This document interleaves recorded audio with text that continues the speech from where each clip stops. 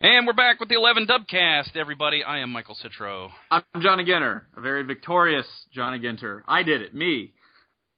It was all you, Johnny. It was all me. So, Johnny, Welcome. It's championship week. Yeah. It's championship week because Ohio State, those Buckeyes of ours, defeated the evil Nick Saban and his Alabama Crimson Tide in the Sugar Bowl. Right. What... Which we all expected at the beginning of the year, Ohio State. What an incredible game, though, Johnny. What an unbelievable game. What are your thoughts on the game overall? It was, well, I mean, okay, so obviously I'm real happy that they won. That's, first of all. And in the moment while I was watching, I was just like sweating bullets and freaking out. And, I really didn't think Ohio State was going to really win the game, and especially after the first quarter and a half, I was like, nope, it's over. Sorry, you can't beat Alabama turning the ball over and making boneheaded plays and not scoring in the red zone. You can't do it. You can't beat them. Sorry, we're screwed. Mm-hmm. Right. And then it turned around, and that's when I started to sweat a little bit. And I should have just, I should have done what I should have done at the very beginning of the game, or at least maybe in the weeks leading up to the game, and just listen to DJ Burns, who predicted a win and a relatively easy Ohio State win. I should have just listened to DJ, but I didn't, and I freaked out, and it was still great. We obviously emerged victorious at the end, but I honestly, if I'm giving an honest appraisal of the game, that is not Ohio State's best game. It's not even close for the year. Like, it's great that we won, and it was exciting, and I had a lot of fun. There were all these amazing plays, but they made a lot of dumb plays in that game, and honestly, I think that was, and this is going to sound cocky, but I think that was Ohio State's B game, B-plus game. And if they had brought their A game to Alabama, I don't think that game's close. I think Ohio State just outplayed Alabama, and they were that much better. I agree, and I know that I watched the Paul Feinbaum Film Room on SEC Network, which is kind of a study in hilarity, actually. And the funny thing was that they kept repeatedly saying that Alabama didn't play its best game. Right. And I get that they probably didn't play their best game, but Ohio State also did not play their best game. I agree with you 100%. I mean, there were times, and I was tweeting about Tom Herman getting a little too cute on, I think there was a 3rd and 2, and they ran a reverse with Noah Brown. Yeah. And I'm like, come on, just give it to Zeke. Come on. Right. And, those kinds of things where they were going 3 and out on possessions they didn't need to go 3 and out. There were obviously the early struggles in the red zone where they didn't dare to try to run inside on the vaunted Alabama front 4 until later when they figured out, hey, we can actually do this. Right. And that was nice. It would have been nice if they would have tried. I'm always – my thought is this. You're a good team if you're in this position. Do what you do and be yourself. Obviously you have a game plan, right? You have a game plan, but don't completely just abandon ship and try to be something you're not. One of the things that Ohio State is good at is giving the ball to Ezekiel Elliott and blocking and getting some tough yardage. And that's one of the things that early on they didn't really seem to want to do. I get that they wanted to attack the defense wide, and they did a good job of that all night.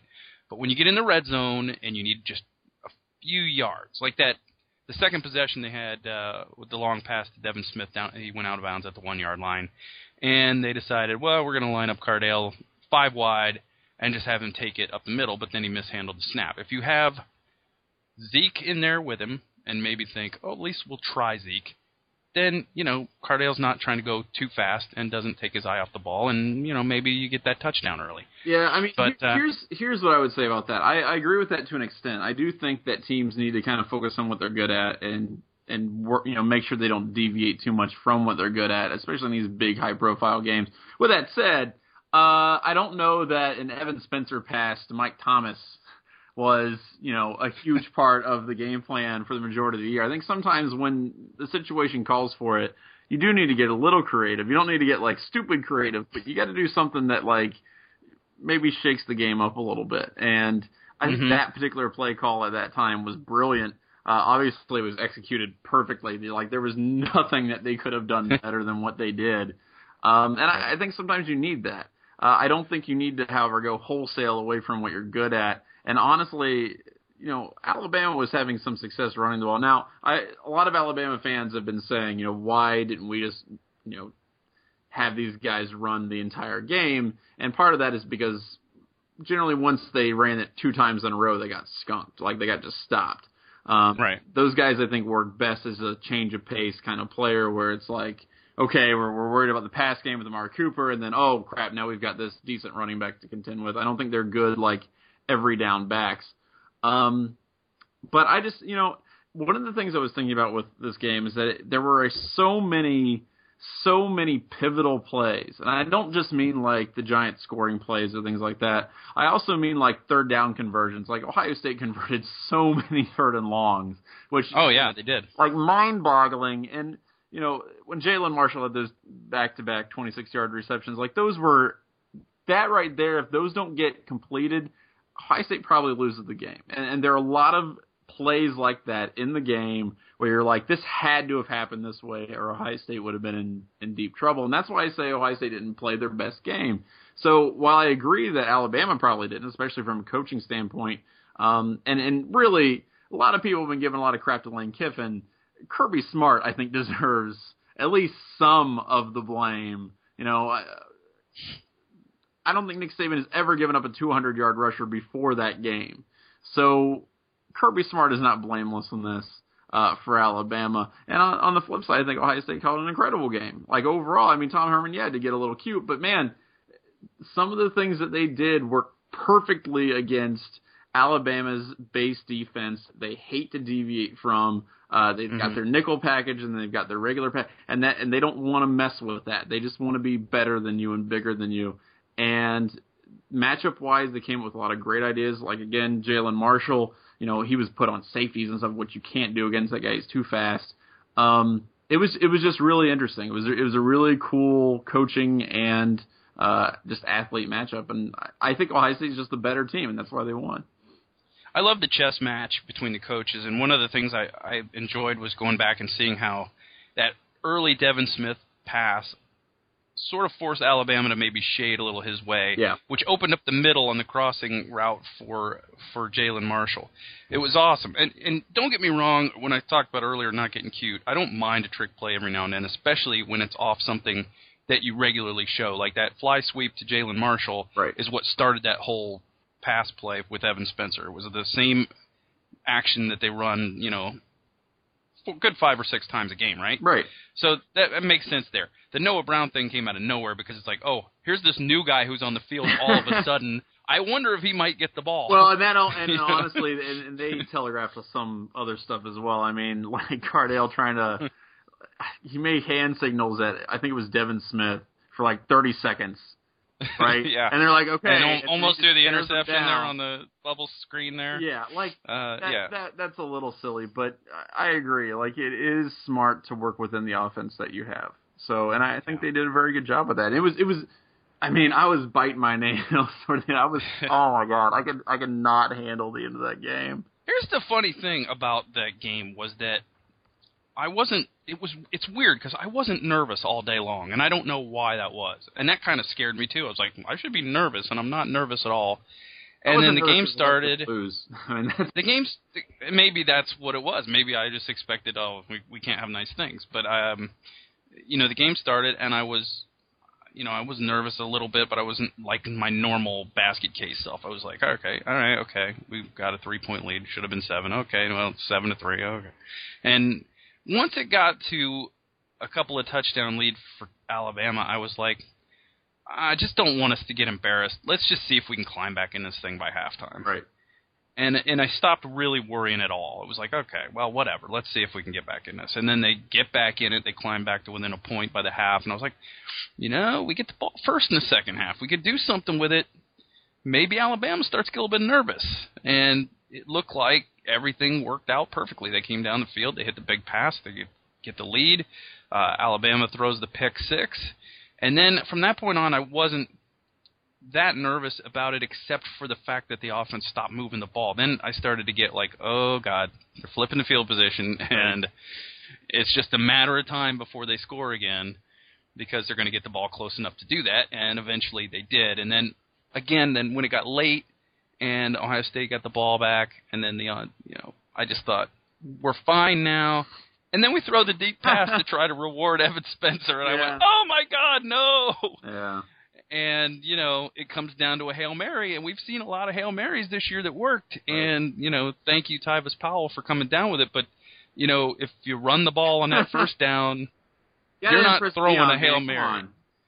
You're not throwing the ball with 7 seconds left because you're not across midfield yet. Yeah. It was, and that was great. It was fun, though. It was a fun game, right. and I didn't go to sleep until like 4:30 in the morning. Oh, I didn't go to sleep till like 5. Part of that was because I was writing, but the other thing was just like, I was super geeked up. Adrenaline, man. And I've watched replays of this game like at least 4 times now. And it, again, well, and that's what struck me though. Again, is just how many pivotal plays there were, and it one of the things about this Ohio State team and a lot of Urban Meyer's Ohio State teams, maybe everyone, is that I have noticed that in close games or games where they get down, especially like in the first half before halftime, they tend to make something happen, right? Like right before halftime. You give them that extra drive before the end of the half, generally Urban Meyer's teams make something happen to make it close. And, when they scored that touchdown, and it was a decent, it was a 12-play, 70-yard drive that they scored that first touchdown on. After that, I was like, okay, we still got some time. If we can make something happen at like the end of the half, then maybe we've got this. And, one of the things that was pointed out during the game is that Ohio State was racking up a ridiculous amount of offensive yards. So the law of averages kind of like implies that, look, at some point they're going to start putting in the end zone, and that's exactly what they did. I do think that Steve Miller's interception was like key. I think that sealed it. I think that's where you really got the, where you got the momentum and basically made Alabama get on their heels a little bit. Because if Alabama scores on that drive, then I don't know what happens. But I think that really was the dagger. It gives Ohio State, it gives them a 2-score lead at that point, and what you want to do is you want to make a team that's balanced, like Alabama, an unbalanced team, and it would have made them more one-dimensional, having to catch up. And I think Ohio State is the much better team when they have to go one-dimensional than anybody we've played so far. When the other team, what the other team's going to do, generally you can count on Bennett and Bosa and Darren Lee and those guys to make plays. Right. Because when they become predictable, those guys can pin their ears back and they know exactly what they need to do in that situation. That's why, by the way, and we can talk about this a little bit more in a second, but that's why I think Oregon presents a very difficult challenge for Ohio State, because they are so multiple, right? Like you're not going to be worrying about any singular guy, and Marcus Mariota is much, much smarter with the football than Blake Sims. He's not going to throw 3 interceptions. That's right. Let's talk about Oregon a little bit then. Mariota is obviously he won the Heisman Trophy. He's a very accurate quarterback. Yeah. 40 touchdowns against 3 interceptions this year. That is ridiculous, Johnny. That's absolutely absurd. Yeah. Are you kidding me with that? Are you kidding me? Yeah. What is great about Oregon's offense is they do everything that looks like something else. Right. And you're not sure which one it's going to be. And if you get it wrong, it's a big play. Yeah. And that's the thing. I think player for player, Ohio State has the better athletes, right? Like that. I don't think that's much of a dispute. But Oregon, and this is what people generally overlook about them, I think, they're an incredibly disciplined team, right? They know exactly what they need to do on every play. They are very, very, very good at doing their assignments and doing them perfectly. Like people get lost in the uniforms, and they get lost in like, oh, they're goofy and they do all this crap. Oregon is an incredibly disciplined team. They know exactly what they have to do on offense. They execute perfectly. They're like a Swiss watch, basically. They're kind of like Navy. I mean, not the same type of offense, right. But they know their assignments so well, and like Navy does, really. And they don't make mistakes, and that's what makes them so dangerous. Ohio State, I think, can lengthen the game by looking to St. Tressel and you know what I mean, and like making this a little more drawn out, put it on the ground, eat up time. That is the way I think to beat Oregon. Luckily, we happen to have an offensive line that's pretty good, I would think, and then a running back who I guess has done pretty well in the last couple games for himself as well. So if you have that combination, that's how you set it up to limit the amount of possessions that Oregon has and force them to become one-dimensional, like you said, because the wide receivers aren't incredible. And if you force them to be a passing team, like almost exclusively, then things start to change around a little bit, I think. Mm-hmm. Yeah, with Oregon, if you have to play your assignment and you have to be disciplined because they're going to be disciplined and play their assignment. Right. If you get your assignment wrong, they have the speed and the ability to put it in the end zone on any play. Well, and Mariota's also a big running threat, too. That's the other thing. Yeah. He's probably, I mean, he isn't probably, he is the biggest quarterback running threat that I think Ohio State has faced this year. Just in terms of his overall athleticism. Like, you can't just not put a spy on him or just assume that he's going to stay back there. Because if he sees it, he's going to do what J.T. Barrett did. Or what Braxton Miller, or even Cardale Jones, he's going to see that hole and he's going to take off because he knows it's 15 easy yards.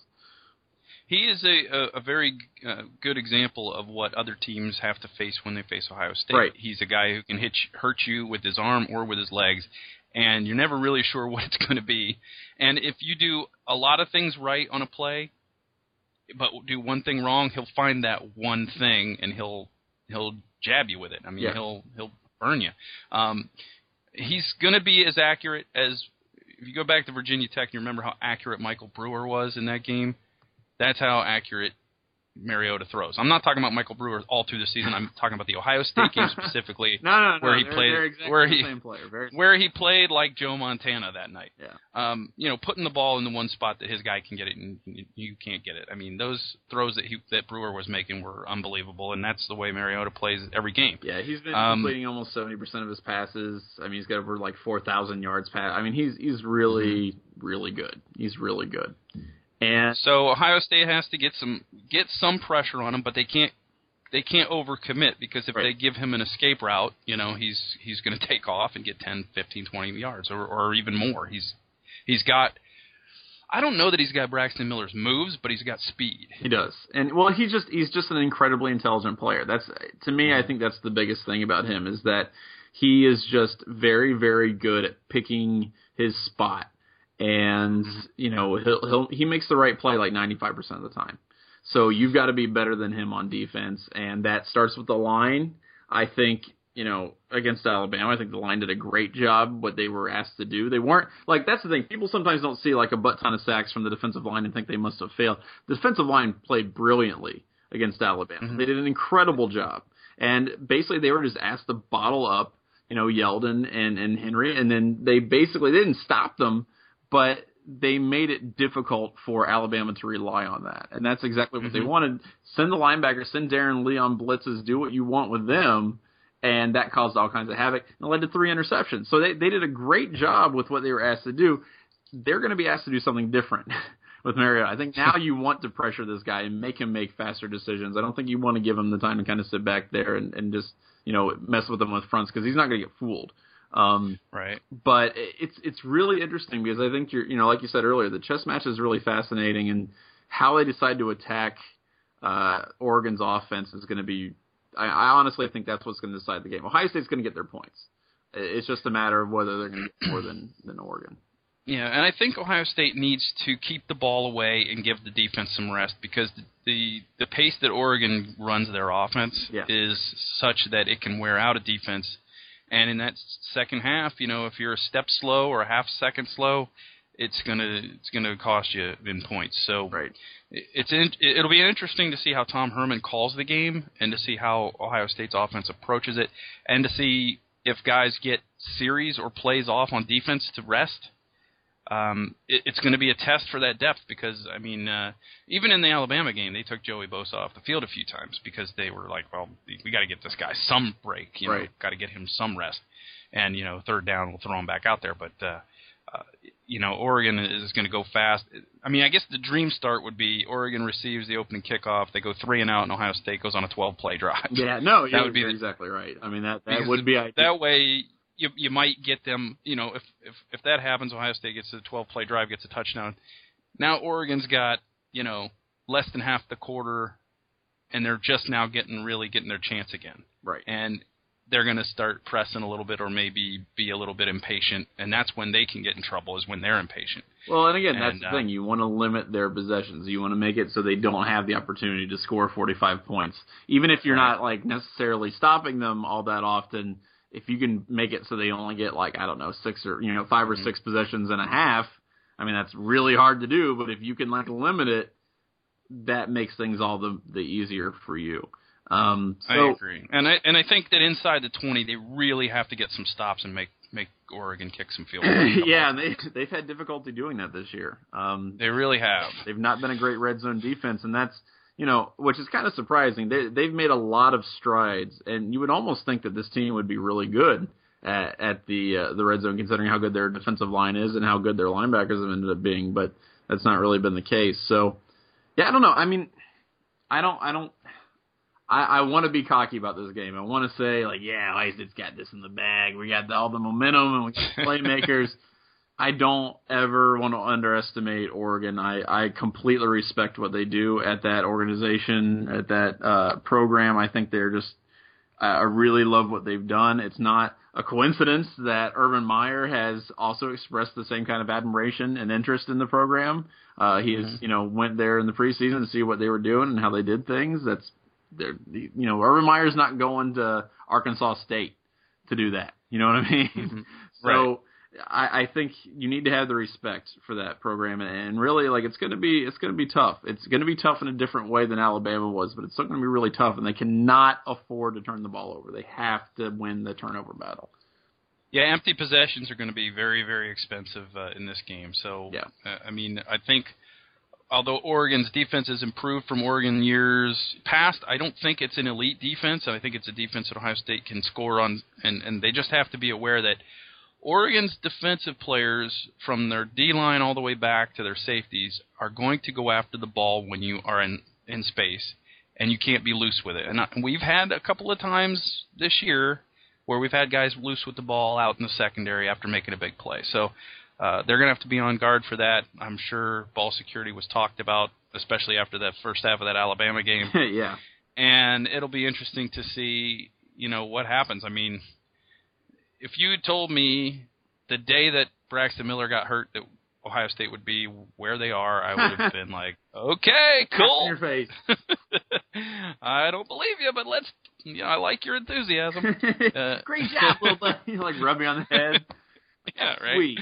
You think that. But even DJ Burns is not predicting a blowout. So, yeah. He's predicting a close game. So that should tell you that this is going to be maybe one for the ages. And again, house money, man. That's my phrase for the past month. Oh yeah, go out there, be nuts, be crazy, whatever. Just have some fun. Seriously, I would love a championship, but I'm going to be extremely sad if we lose. But am I going to be mad? No. I'm we have so far overachieved this season. Ohio State has done so much more than anyone had thought possible. You know what? We're this is all gravy. This is all gravy. I'm going to be smiling for the next 8 months, regardless of what happens, and I'm sure they're going to make us proud. So I'm really excited about it, and it's the best possible outcome, personally, for the playoff, in my opinion. You wanted to see Florida State lose because they're just a horrible team, that the most unlikable team you could possibly envision, literally the most unlikable team that you can possibly envision. And then you beat Alabama, and then you kind of, reverse the curse in the SEC. So that is a great matchup. I'm really excited, and they're two really deserving teams. So, and hey, and a lot of people have pointed this out, including myself, this game would not have happened in the BCS. That's right. Right? It would have been. That's right. It would have been Florida State and Alabama, two teams nobody likes outside of their own fan bases. And they ultimately would have been undeserving, as we saw proved in the first round there. So everything worked out great. And regardless of what happens, again, I'm going to be super proud of this team. The job coaching that Urban Meyer did is one of the greatest in college football history. Like, I don't think that's an argument. It's been an awesome season. I'm really excited to see how it ends.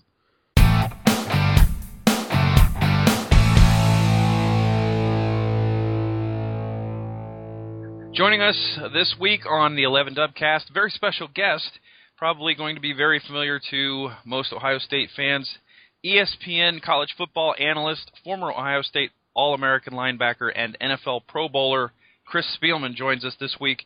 Chris, how you doing tonight? I'm doing great. Outstanding. We're really thrilled to have you on the Dubcast with us this week on this Championship Week edition. I just wanted to start out on the defensive side of the ball. Your thoughts on the biggest change from Ohio State's somewhat porous defense last year to what we see on the field today? Well, the biggest change was bringing in Chris Ash to work hand-in-hand with Luke Fickell to institute a challenge every throw mentality. I think after the Orange Bowl, that Coach Meyer looked at that and said that won't happen again. And so what they do is they get up there and they either play press coverage on the receivers, or they play a press bail or anything, but they just don't sit back and play off and let people screen them to death. And I think it's paid dividends. I mean, the emergence of Durant Grant, who's had a good year, and a guy that I think is going to be a future NFL corner, and Eli Apple, I thought has played really, really well.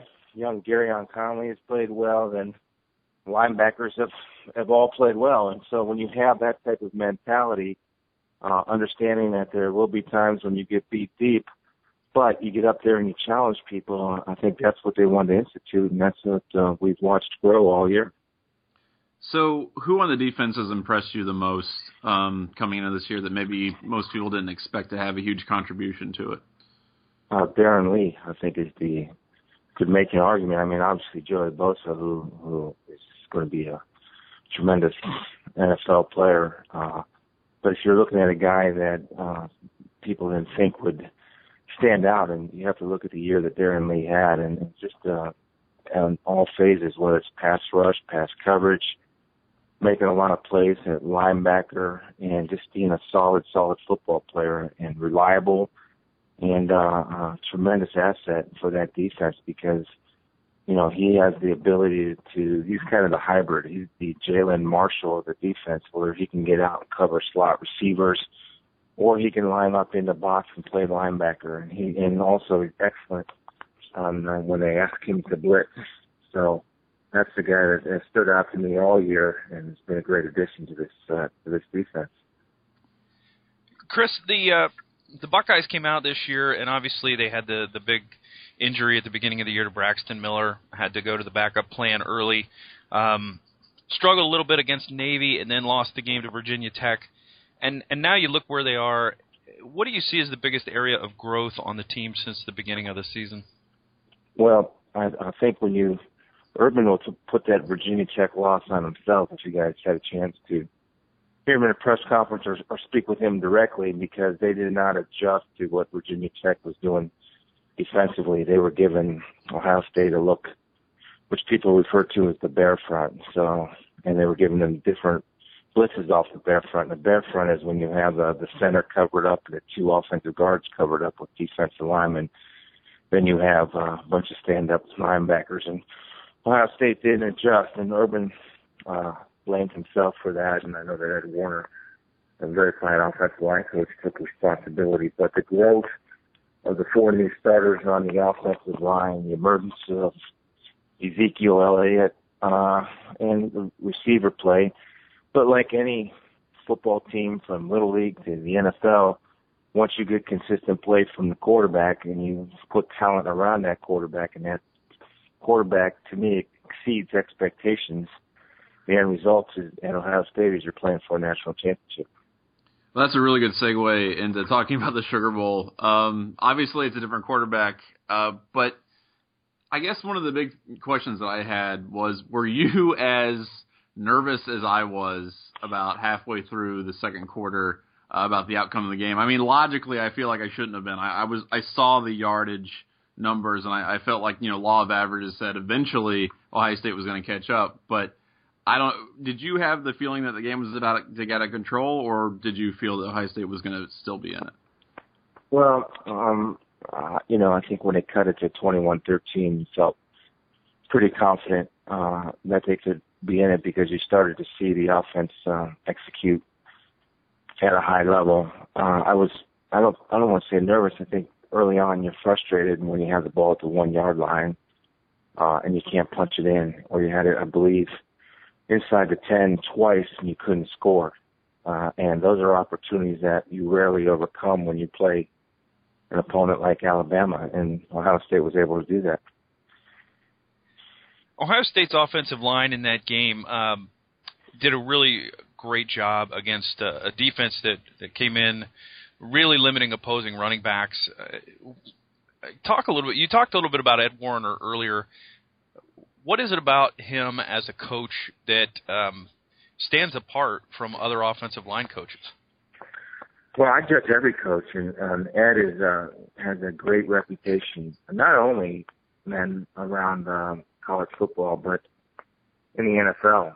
And I don't know if it's official or not, but I'm anticipating that Coach Meyer will promote Ed to offensive coordinator, and deservedly so. And one of the reasons would be, I would think that, at least rumblings that I hear, that the NFL looks at what a job this guy's done with the Ohio State offensive line with 4 new starters, and offensive line coaches, as you guys know, are very difficult to find, especially really, really good ones. And Ed is one of those really good ones. And I think it's when you can get young guys to play together and play physical and downhill on a consistent basis, that's a good offensive line coach. And I've had the chance to watch Ed work in practice, and when I watch him work, I judge coaches not by necessarily how guys play in games, but how guys work in practice. And there's a high standard that those offensive linemen have to live to every single day in practice, and Ed holds them to that high standard in practice, and it translates to the game. And that's a sign of good coach when you can get those guys to perform in practice, and more importantly, they take their practice performance to the game field. So looking ahead a little bit to the national championship game, what do you think Ohio State's game plan will be to kind of attack Marcus Mariota and try to contain the Heisman winning quarterback there? Well, I think you got to be patient because Oregon runs the up-tempo offense better than anybody I've ever seen. I mean, they execute it better than anybody, and it starts with Mariota and his decision-making.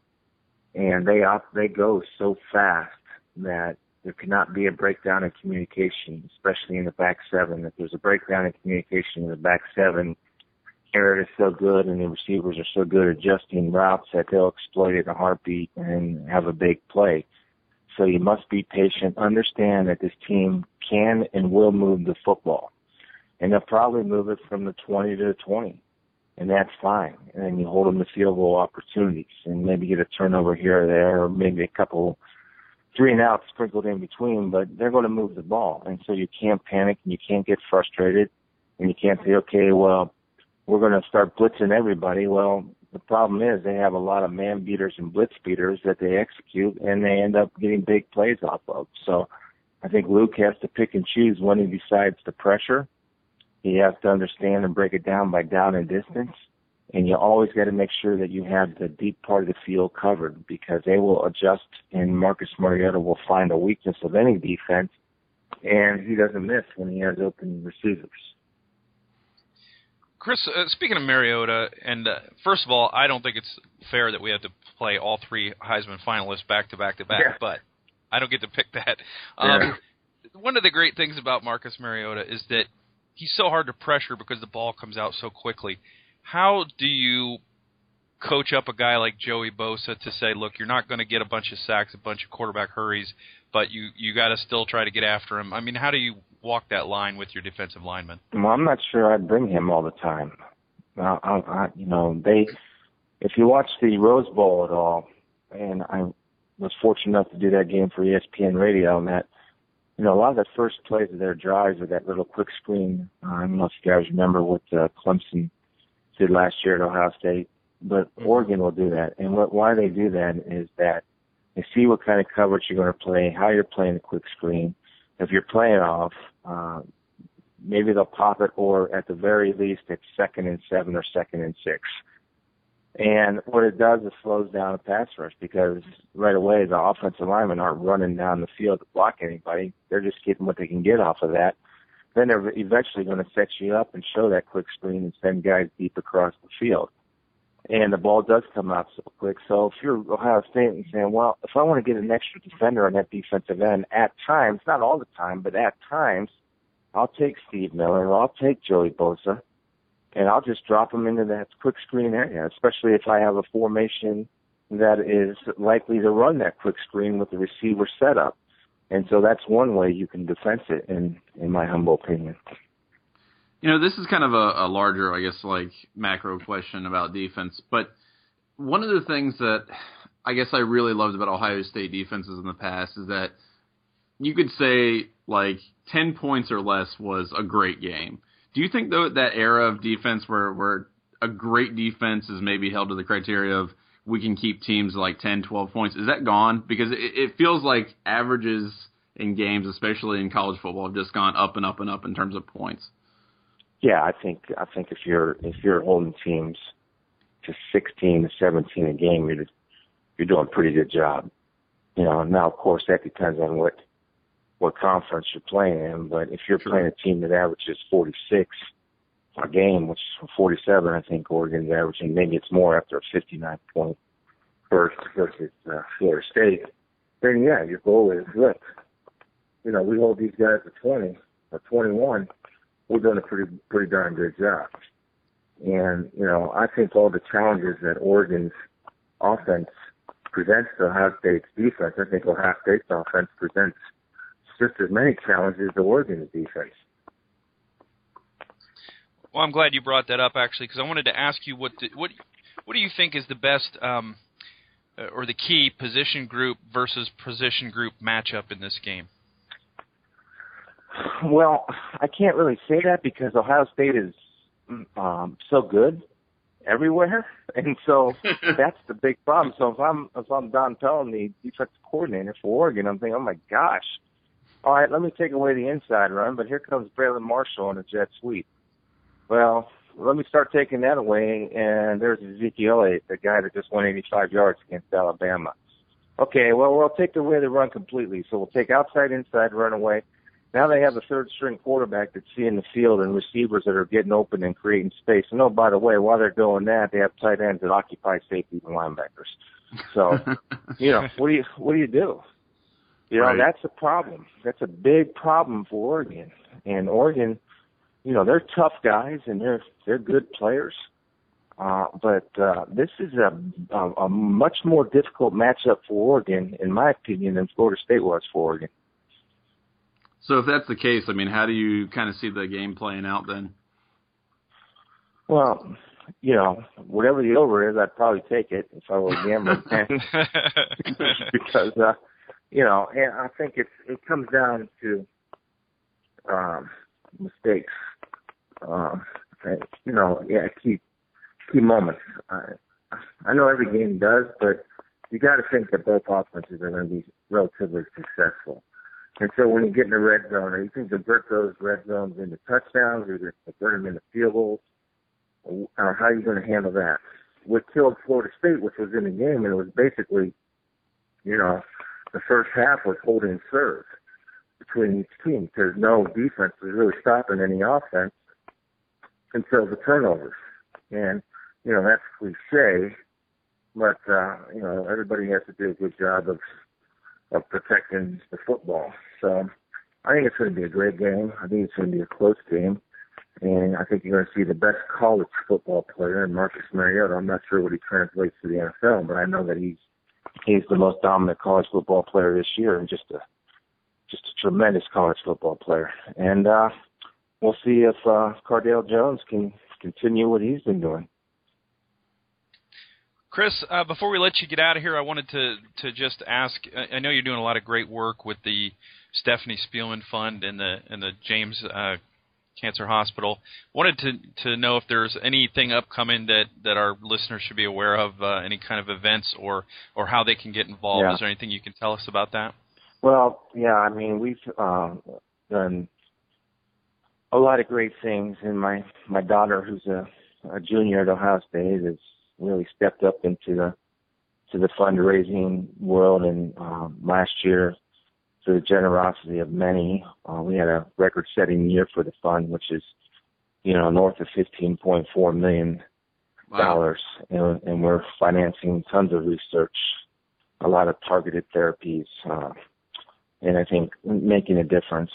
And just the website is just Google Stephanie Spielman Fund for Breast Cancer Research, and there are volunteer opportunities on the website. And it's it's really a tribute to Stephanie's legacy and what Stephanie meant to people. And what I like to think is that, people can trust our fund. I mean, there's a lot of great breast cancer research stuff out there.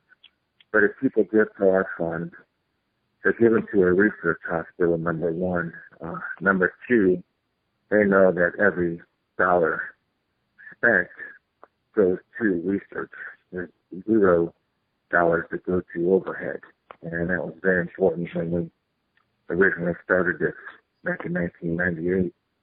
And that continues. And so, I just think it's part of our life. It's I'm remarried now, and my wife now is very involved in fundraising with it, and does a lot of work for it. And it's just it's been something that I know meant so much to Steph that we could help make a small difference in somebody's lives. And I do know for a fact that since the conception of the fund that lives have been saved or prolonged. And that's something that when I go to bed at night thinking that, Stephanie didn't die for nothing.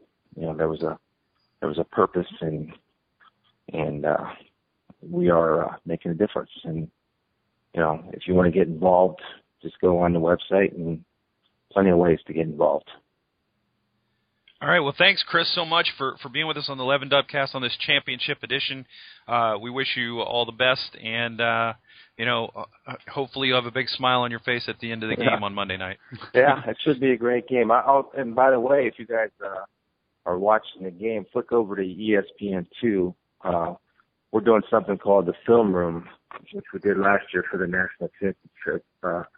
It'll be myself sitting with 5 head coaches from, I'm not at liberty to say the coaches yet, but from Power 5 conferences, where we'll be sitting around the table while the game's on, showing the game and showing illustration and talking about the game as coaches will talk. My job is to facilitate that conversation. So we did it last year, and I got a big response, and this year they're putting it on ESPN2. So look around and check it out. That sounds awesome. Great. Well, we're going to have to get 2 TV screens going then, I think. There you go. All right. Thanks so much, Chris, and we'll hopefully talk again soon. Okay, thanks, man. Have a good day.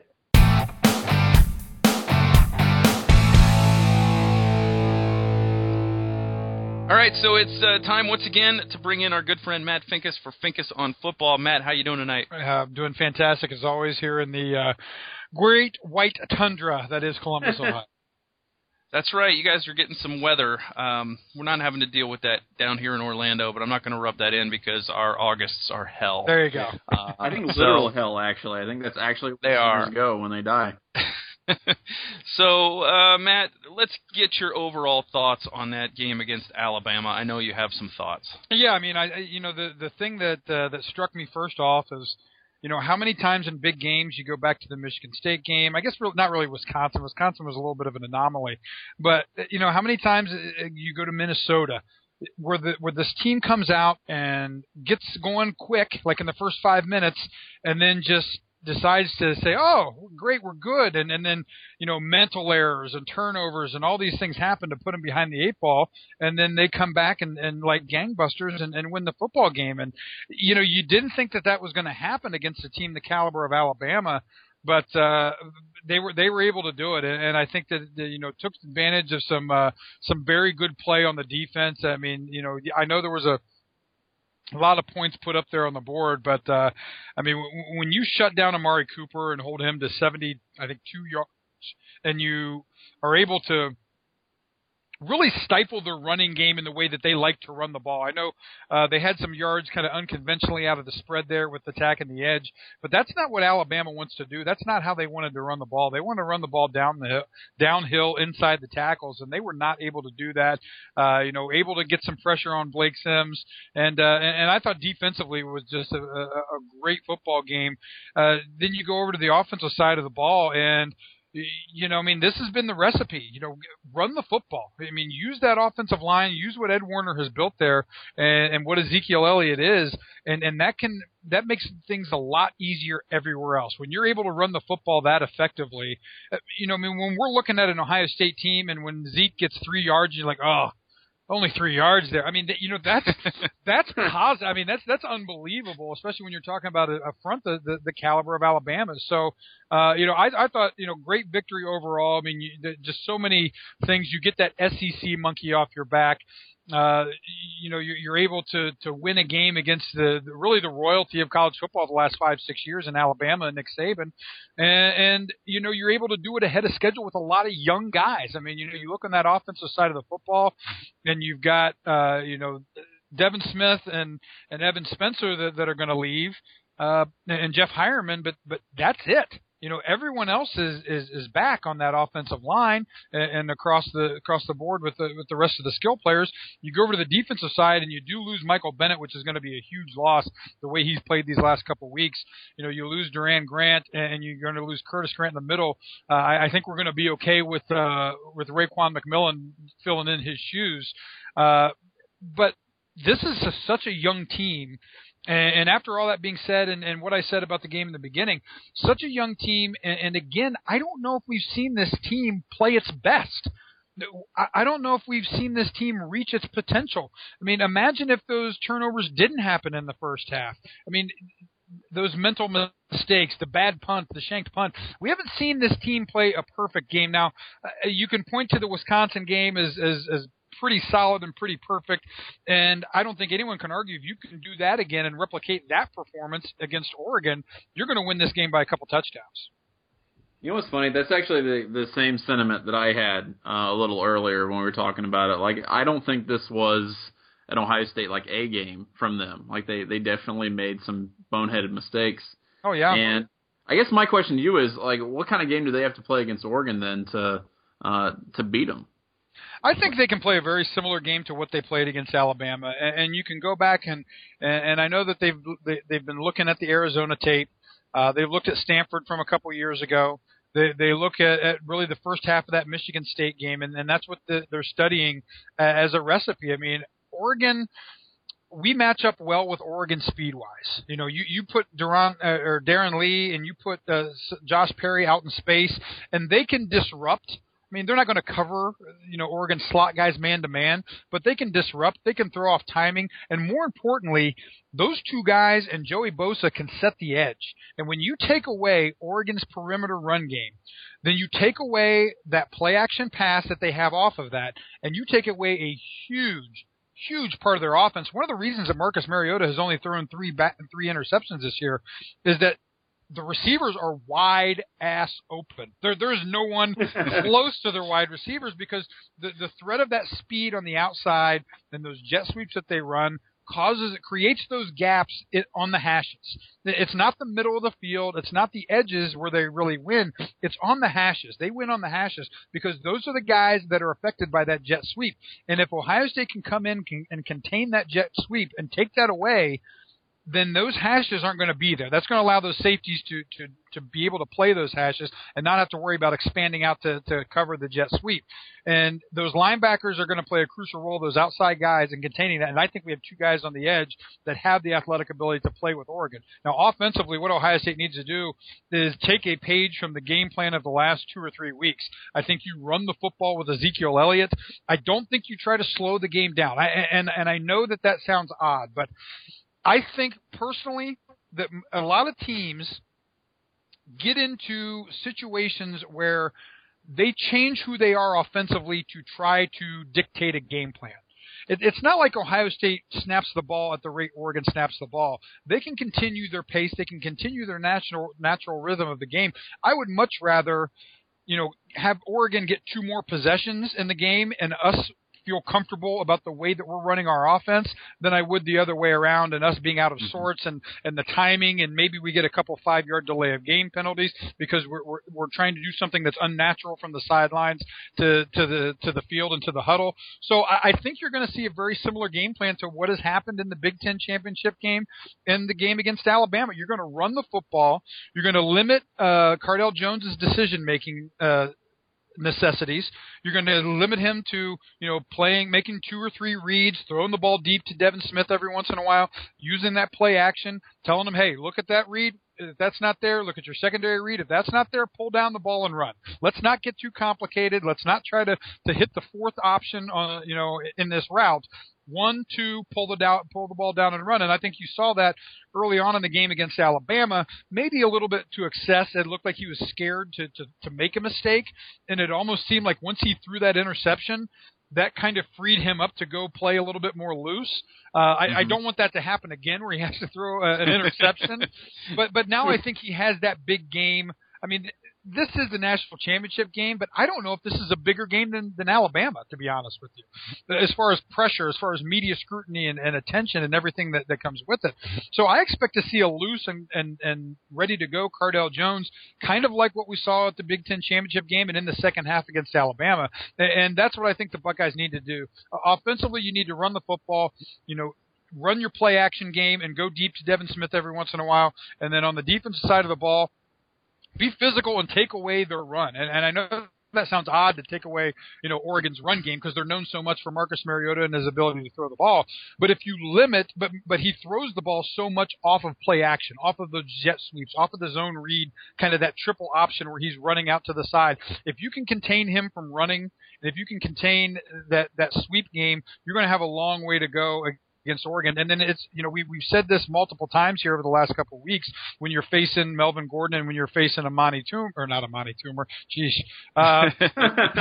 having flashbacks there from some. We'll beat him too. Yeah, from some Michigan games. But when you're facing Amari Cooper, don't let the big play beat you. Make Oregon drive down the field, get aggressive with them, speed people. And you saw it with Ohio State. When you get down into the red zone and you don't play power football, it's hard to score. And we tried to, and for some reason we don't play power football in the red zone. Now we did after the first 2 times, but if you can't play power football inside the 20, you're going to have trouble scoring. I don't care how many times you can get to the 20. If you can't run the ball and pound it in there, I mean, that field condenses so much when you use that inline as a 12th defender. That field condenses so much. You're able to really jam wide receivers. The deep threat isn't there. You can sit on routes.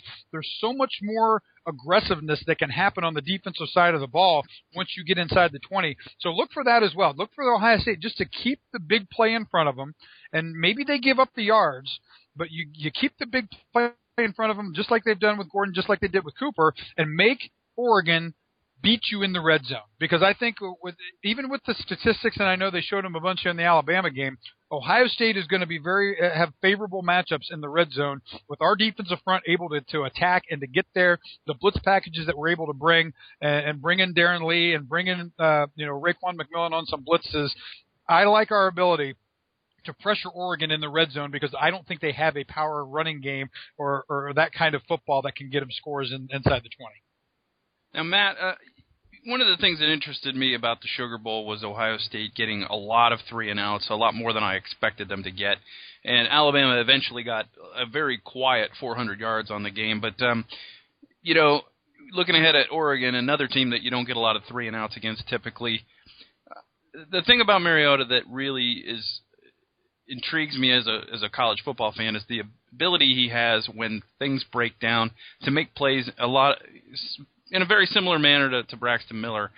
How do you play defensive line and get pressure on a quarterback without giving him a gap to squirt through and make a big play? Well, it's lane discipline, and it's the ability to compress the pocket while not losing leverage. I mean, and that's what it's all about when you play a mobile quarterback. You can't get overly aggressive, especially on the edges, and take that inside move on the tackle when you know that this guy has the ability to scramble. And that's going to I think you're going to see a lot of Joey Bosa rushing from the inside here, and maybe bringing Darren Lee off the edge and moving Joey Bosa down to rush from the inside to let him take some chances, because that's the key to it. You stay in your lane, you keep rush discipline, and you don't have to hit Marcus Mariota sometimes or these mobile quarterbacks to cause them to be able to throw the ball poorly. Sometimes just keeping them in the pocket and making him throw from the pocket or throw from a place that is uncomfortable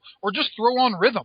I mean, if you're able to get physical contact on the outside receivers and just take that half second off of their route, and then you compress the pocket, and maybe that quarterback, that internal clock that goes off in his head says, the pocket's closing, even if he's not threatened really and there's no one free, pocket's collapsing. My clock says the ball's supposed to come out now. Receiver's not quite into the route where he should be. That's going to be an incomplete pass. So I don't think that the notion of you need to get to Marcus Mariota, you need to hit Marcus Mariota, you need to make sure that we're getting contact on these guys. That's not true, especially in a spread offense that likes to run on timing routes and run things quickly as they do. Disrupting the outside receivers, I think, is more critical than anything, especially those guys in the slot. Getting physical with those guys in that 5 yards that you're allowed to, getting some guy up on him and jamming him, and again, just you're creating that extra half second for that defensive lineman to get there, and that's a lot of times all you really need to be able to maybe get the sack, but more than likely affect the throw. Just get the quarterback off his spot where he feels comfortable and throwing from a position he doesn't want to be throwing from. So it doesn't mean that you need to blitz Marcus Mariota like crazy or that we need to get to him and hit him. I think that you need to keep him in the pocket and maybe just getting off the spot a little bit, just maybe making him uncomfortable to where he's moving his feet and sliding in the pocket. We've seen what he can do when he's on the full sprint and on the run, and he's a very accurate passer that way.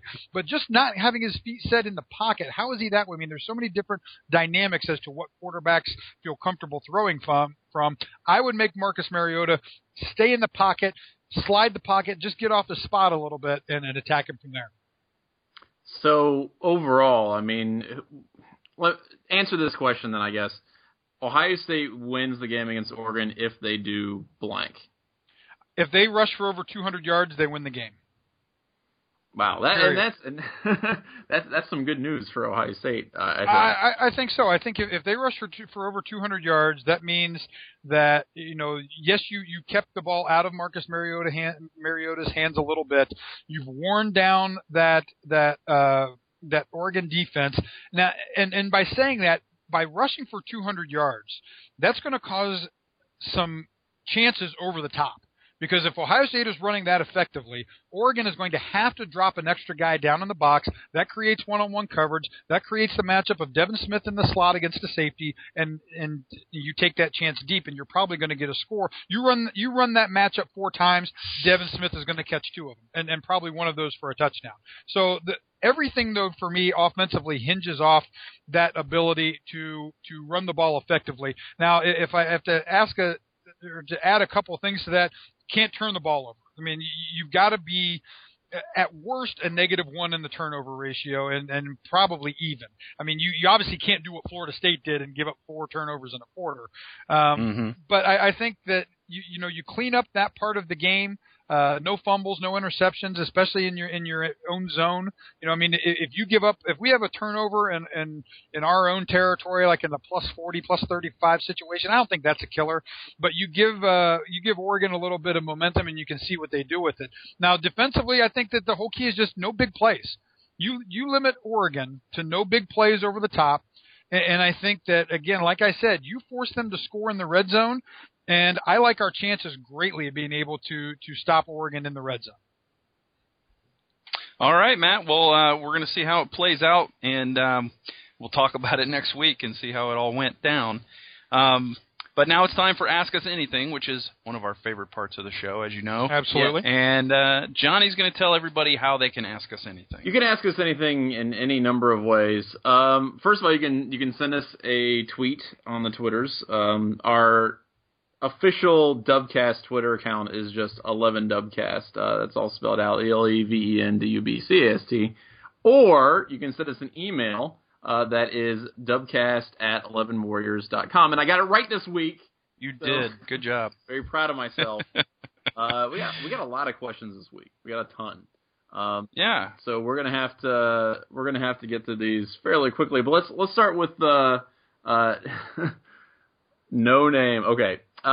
So the Sugar Bowl was a hard hitting game. That being said, what is your favorite Buckeye related hit? So I assume most will say the Zach Dumas hit. For me, it's Keith Byers destroying Pepper Johnson in a pro game. So to start off with, what is your guys' favorite hit? Is it just from this game or from any game? It can be all time, I guess. All-time Ohio State. All-time Buckeye-related hit. Oh, all-time Buckeye-related hit. Goodness gracious. There are some good ones. I'll tell you what. For me, probably I would go with Andy Katzenmoyer on a 4th and 1 in the Rose Bowl. Okay. They ran to the outside, and I know everyone looks at that one of was it Kobe or Corby Jones? Corby Jones, and that's actually mine. But but there was a 4th and 1 play early in the game where they ran to the outside, and we were in bear defense, and Andy came up and just I mean, the funniest thing about Andy is he is the probably the worst form tackler on the planet of any Buckeye inside linebacker anywhere. He just tried to come well, I shouldn't say that. His freshman year he just tried to come in and just hit you as hard as he could. Now most times when that happened it worked. But 4th and 1 and they tried to go for it earlier in the game on about the +40 and Andy came off the edge and was able to knock the guy out of bounds before he got the first down, knock him about 4 rows deep, I think. That's hilarious. I'm going to go to I've long said this, and it's probably not the biggest hit, obviously, but it's very topical because we had Chris Spielman on this week. But I'm going to go back to 1985. Ohio State was number 3, and they played against number 1 ranked Iowa in the Horseshoe. And Iowa had a 4th down and 1 situation. They gave the ball to Ronnie Harmon, who was a pretty darn good running back. And Harmon tried to go vertical and go up over the line, and Spielman did it at the same time and just smashed him backwards and stopped it. And Ohio State took over the ball and went on to win that game over number 1 Iowa. That was my all-time favorite Buckeye-related hit. Nice. I would say the Corby Jones hit, and the reason why I like the Corby Jones hit is because I love the way it's shot. Like the way they had him, they had the camera really closely centered on him, and then Katzenmoyer just comes out of frame. Like from the edge of the frame and just destroys them, and it's like this. It's like a shock in a horror movie. It's really funny. The other one that I would say is a Buckeye not a lot of people really love, but Brian Hartline threw a block, I think on Anthony Gonzalez touchdown, where he took out 2 Iowa defenders at once, and it is again one of the most ridiculous. Like he's not there, and then he's there, and then they're both on the ground. It's really funny to watch. I'm gonna give an honorable mention. I think it was last year in the Penn State game. We had a drop back pass, and I forget, it might have been Deion Barnes was coming, and Marcus Hall peeled back and absolutely destroyed him. Yeah. And it was a great block and kind of just blindsided him. And it was like, we say on Twitter, Marcus Hall just killed a guy. Yeah, didn't Jack Tatum kill a guy at some point? Yeah, he actually put a guy, he paralyzed a guy. Yeah. Daryl Stingley. That's got to be in there somewhere, I think. I was thinking, didn't Rob Harley play? Rob Harley had a hit, like in a Michigan game, where it was like a return and he just laid a dude out. And the dude went like horizontal to hit the guy. I thought that was pretty cool. Matt, actually, there's a second part to this question for you. Okay. Mr. Pincus. What is the hardest you have ever hit someone in a game, or who has hit you the hardest? The hardest I've ever hit someone was Iowa quarterback in '95. and I can't think of his name. But he ran a bootleg and turned around, and I didn't fall for them. I mean, it was the worst bootleg ever. I mean, it was Iowa though, so they were horrible. The running back didn't even try to fake, and so the minute you looked at it, you knew the quarterback was running towards you. So I'm just running full speed to where I know he's going to turn around, and I hit him. And I remember watching it on film, and I guess he tried to jump and throw the ball at the same time, and he literally did a 360 in the air. Before he sideways and end over end, so I guess that's a 720 because he did a full rotation and then flipped head over heels and then landed on the ground and so that was probably the hardest I've ever hit somebody. The hardest I was ever hit was no doubt in the NFL. And I forget the guy's name. He was a linebacker for the Bills for a long time. Notice I forget a lot of people's names, especially when we're talking about hitting people. But we were playing Indy in Indy, my second year with the Jets, and we were down a touchdown with 3 minutes to go. And so they had their hands team on the field, and we were going to fake the onside kick, but then kick it deep. So we fake the onside kick it deep, and I'm running up and looking at the ball because you're thinking everyone on the front line is going to, run back and then try to block you. But this guy just stayed on the line of scrimmage and just lit me up. I didn't go down somehow, but I looked like a drunken sailor the rest of the time trying to meander down the field. And then someone grabbed me and pulled me off. And it was, I can't think of that guy's name though from Indy. He was, a long-time linebacker there back in the mid-90s. But that was an old vet move. Just you got the second-year player in front of you. He thinks you're going to drop back. He's got his head up looking for the ball, and you're just going to stand. Literally, I don't think he moved. He just stood 10 yards away from me, and I'm running full speed at him, and he just bam and just lit me up. Nice. Okay, so wasn't it Drew Tate? Was that Drew Tate, the quarterback for Iowa you were talking about? I thought his name was Matt something. No, Drew Tate was in the mid-2000s. That's Bobby Carpenter sacked Drew Tate. Oh, that's right. That's right. It was the Bobby Carpenter thing with Drew Tate. Matt, I can't remember his last name either, but I can picture him in my mind, and he was an ugly cuss. Yeah. and I actually want to be. And I ended up going out with his girlfriend in Arizona one night too. Nice. Yeah. Wow. Okay, so got a Sun Bowl T-shirt out of that. This one's from Anonymous.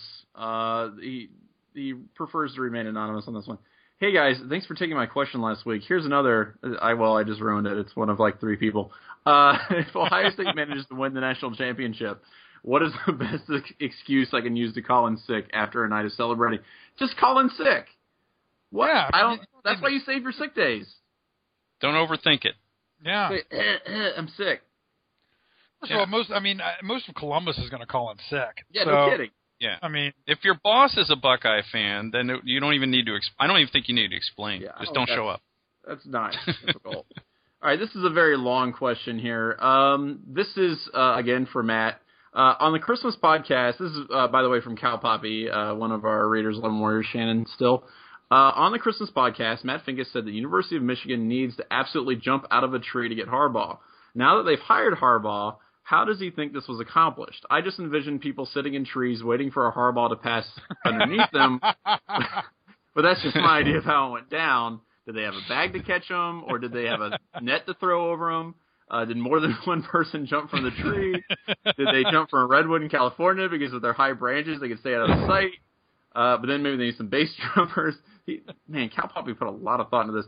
And way too much. Yeah, and the problem with deciduous trees in Michigan this time of year is that there are no leaves on the trees, and they'd be easier to spot. Yes, hard to camouflage yourself. I understand. Yeah. So how do they catch Jim Harbaugh? To my understanding, a lot of former players, I guess you can use the phrase "jumped out of a tree," but really they just kind of called him, and he did. He got a lot of pressure from what I heard from a lot of the former Michigan guys.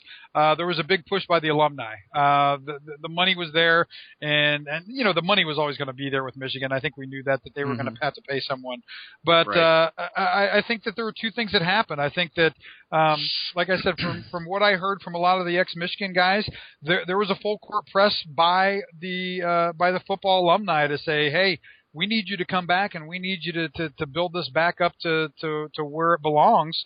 And the second thing to that is there had to be some kind of mending fences between the Board of Regents and Jim Harbaugh. Right. And I don't know how that went down. I mean, maybe it was a LeBron kind of secret mission to him or something like that. But there had to be some kind of outreach, because I know for a fact that he was really hurt by the fact that they hired Rich Rodriguez over him. And that was a bitter pill to swallow, and that's why he didn't come back and why they ended up hiring Brady Hoke. They offered him the job, and he said no, and that was a big reason why. And so something there had to happen. Yeah, I feel like there had to have been some kind of mea culpa where they're like, "Oh, my bad," Yeah, I mean, absolutely. I think that definitely went down on some level. Now, I don't know who was involved and how it happened, but I would guarantee you that happened on some level. And then, like I said, I think it was a lot of the former players, jumping out of the tree or doing whatever it is that they had to do, calling Harbaugh up and saying, look, we need you. We need you to come back here. I mean, and this is more than, just your career, or this is, I mean, when you talk about schools like Ohio State and Michigan, and when you have guys, like, Woody Hayes and Jim Tressel and Luke Fickell and Urban Meyer, who have been a part of the school and who feel such a strong attachment to it. And then on the Michigan side, when you have guys, like Bo Schembechler and Lloyd Carr and Jim Harbaugh, you can appeal to that person and say, look, it's more than this isn't just about you and your career. This is about doing something bigger than that, and coming back and being a part of something, and that's going to resonate with those guys. I mean, yeah, especially Jim Harbaugh, like how he grew up and whatnot. Like, I think that definitely played into it. I mean, it has to. So that is how they jumped out of the tree to catch him, and they might have used a net, or just maybe it was a khaki bag. I don't know. A lot of begging, millions a lot of dollars. How about that? That helped begging too. and bribing. Yes. Begging and bribing, I think, yes. All right, so there's another aspect here. This is for me, actually. Okay. After your recent sickness, what is your best new poop joke? I was really sick for a long time. Okay, so who were the first people to have ICBMs? Eskimos, of course. They were the first people to have ICBMs. Ba-dum-bum. Thank you. I'll be here all night. I just okay, got that. By the way, Matt Sherman was the Iowa quarterback's name. Oh, there you go. He also had ICBMs. Okay, question for either myself or Mike. How much audio do we capture for an episode? Do we just record things once and edit? Do you need 2 hours of audio for an hour of podcast? God, no. God, no. Oh, we just record and edit. There's no way. Yeah, it takes about... To record takes about an hour to an hour and a half usually. To edit is probably another half hour to 45 minutes, and then to publish is another 45 minutes for me. I don't know. I'm kind of a slow writer. It may be quicker for Mike. No, that sounds about right. And the main thing is it's just like recording a conversation, and then you just have to remember to make a note of it if somebody drops an F-bomb or does something that they're stupid, and we need to go back and take that out, and then we do that. Yeah. So Cal Poppy wraps it up. He says, you can save some of these questions for future Dubcast, but he really wanted to throw these while they're in the head, especially the poop jokes. He also said he's always enjoyed the Dubcast, starting with when Sarah Hardy was on, my old co-host, who did a very good job. Didn't listen before then, or know if they existed before then. I also was on those. The awkward, Dubcasts Michael, awkward. I'm used to it. Yeah.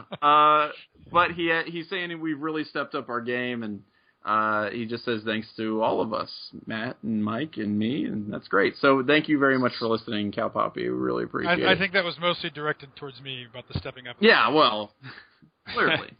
All right, so we got a couple real quick ones here. First one is, or three ones, I guess, but we'll do them real quick. Circle drill, James Patrick Tressel versus Urban Meyer. Tressel's got a lower center of gravity, I say Tressel. And he's got huge, big, thick calves. Have you ever seen them? They're giant. Yeah, Tressel, not so much. I mean, he was a quarterback. Herbs at least was a defensive player and a DB. Tressel's got the lower center of gravity. Urban's got 20 years on him. I mean, I don't. I'm gonna go with Urban. I think if they hit each other in the circle, I think the entire universe would wink out of existence and nobody wins. All right, what about Jim Bowman versus Tom Herman? I say Tom Herman because he could just distract him with some herring, and then Jim Bowman. Well, you'd like to think that Herman would outthink him, but unfortunately, the circle drill, there's not a lot of room to maneuver or perform any kind of Mensa stunts, and Bowles is a big dude, and he's got that burly mustache. I mean, if he gets one hand on Herman's not that big of a guy. I think, unfortunately, Bowles is going to take that one. All right, well, it's fair enough. Yeah. Okay, so if OSU wins, what percentage is the chance that we get a video of Urban doing the whip? He has to, right? I think 0%. I don't think any amount of joy in his life will cause him to do the whip dance. But he may do some kind of boogie. I don't know. I would say the chance of Shelley doing the whip is 100%. I'm sure she's probably higher, yes. She's probably been practicing and learning how to do it. And I mean, Urban, I was at the wrestling meet on Sunday, and Urban came in to be an honorary coach, and I'm sitting there next to my cousin who had a son who was wrestling for Ohio State. He's like, "Oh, that's neat that Urban's here." I'm like, I give him 5 minutes before he gets up and walks out of here and goes back to the facility and starts watching the film. And we're sitting there, and they get one match in. It's like the first break after the first match, Urban up and out the door. He's like, "Why is he leaving?" I'm like, "He's got a job to do. He's got to be a coach. He's only trying to win a national championship. Trying to beat Oregon." Yeah. So Urban has done no preparation for this whip dance, I guarantee you. But Shelley will pull it off. Sweet. Yeah, I think, if it's going to be some dance from Urban, it's going to be something from the past that just comes out of nowhere, like he saw it on TV once and forgot about it, and then it just is like, like a subconscious thing, like a Cabbage Patch or something. Running Man. Okay, very last one, real quick. Mr. Andrew Hare, Braxton to Oregon FSU, Everett Golson to LSU, Driscoll to La Tech. Is this the rumor mill? Is just getting weird? Or what? What's going on? Look, this is going to happen when you have a lot of senior type quarterbacks and older quarterbacks who might be in like weird or untenable situations. It's to me, a lot of it is to keep people occupied. I don't think nearly as much of it is going to happen transfer-wise as people think, but I just think it's a topic that people want to talk about, basically. That's how I feel about it. Yeah, I think Driscoll maybe leaves. I honestly don't think Braxton's leaving Ohio State. I might be naive, but I don't think it's happening. Braxton is not leaving Ohio State. If he does leave Ohio State, it's not to go play for another team. It's to go to play in the NFL. And yeah. I don't know if we talked about this or if it was on another interview that I did last week. But when you hear these Braxton rumors leaving, what team, the caliber of Oregon or Florida State, is going to put their eggs in the basket of a quarterback who, by all intents and purposes, won't be able to throw full go until mid-August? Exactly. No one is going to do that, including Ohio State. I look for Braxton Miller to come back and go the way of Denard Robinson, which is probably his best bet in the NFL anyway, and try to learn how to become some kind of an offensive weapon, whether it's a running back, H-back, or whatever it is. I mean, he has those kind of skills. He has that elite level ability. I mean, we talk about Jalen Marshall lining up in the Wildcat and maybe throwing the football. I mean, how about Braxton Miller lining up in the Wildcat and maybe throwing the football next year and then splitting, JT Barrett out? So that's it. That's Ask Us Anything. That will do it for another 11 Dubcast. We have said all we can say about both the Sugar Bowl and the upcoming national championship game against Oregon. What a show! We had Chris freaking Spielman on, Matt Finkus for Finkus on Football, and his contributions to our Ask Us Anything. Johnny, before we get out of here, I've got a final question for you. I don't know that we've ever done this. Maybe we've done this in the past, but it's okay, because if we have, it's been a while. Okay. I wanted to ask you, Johnny, do you have game day rituals as a college football viewer? Not really. No. I mean, you know what? I'm not a superstitious guy. Like, I'm really not. And I don't have any specific thing that I wear. I oftentimes, I'll be wearing like a blue shirt or something on a game day. like just walking around like before the game starts. So like, oh, and then I'll see everybody in their Ohio State gear, and I'm like, oh yeah, I'm tempting the fate. But I don't believe my actions have any effect on the team, so I don't really sweat it that much. But that does not prevent me, however, from getting extremely angry at the TV and yelling and things like that. So, but no, I don't personally have any real rituals or anything like that. All right, fair enough.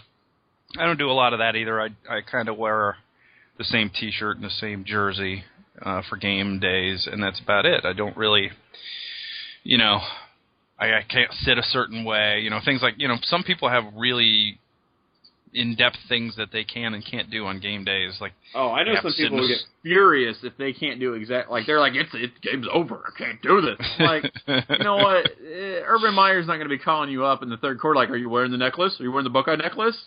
And he's like, no, he's not going to be like, and then hang up. Like, it's not. All is lost. Yeah. Suck it in. Ted in Minnesota, you didn't have your necklace on. Yeah, that's not going to I think if you have a ritual where you want to bring your dudes over, you want to have some food, that's a good game day ritual, but don't get so wrapped up in the superstitious stuff that you can't enjoy the game. That's all I'm saying. Have some fun, especially have some fun this Monday night because oh my God, we're playing house money. It's all house money, and nobody thought that Ohio State would be here at this point. You know what? I saw this report about a lady who like was on the craps table and she like rolled like winners like for like 100 or 150 times in a row or something insane. And that's basically what we're at, right? Like Urban Meyer and JT Barrett and Cardale Jones they're just rolling winners on craps for like the past like 2 months. And just enjoy it, man. It's awesome. Like if it happens, it's the greatest thing in the world. If it doesn't, it's been an amazing ride. So I'm looking forward to it. That's right. And so we'll find out what happens and we'll talk about it next week. Until then, I'm Michael Citro. I'm Johnny Ginner. Peace out, everybody. Peace.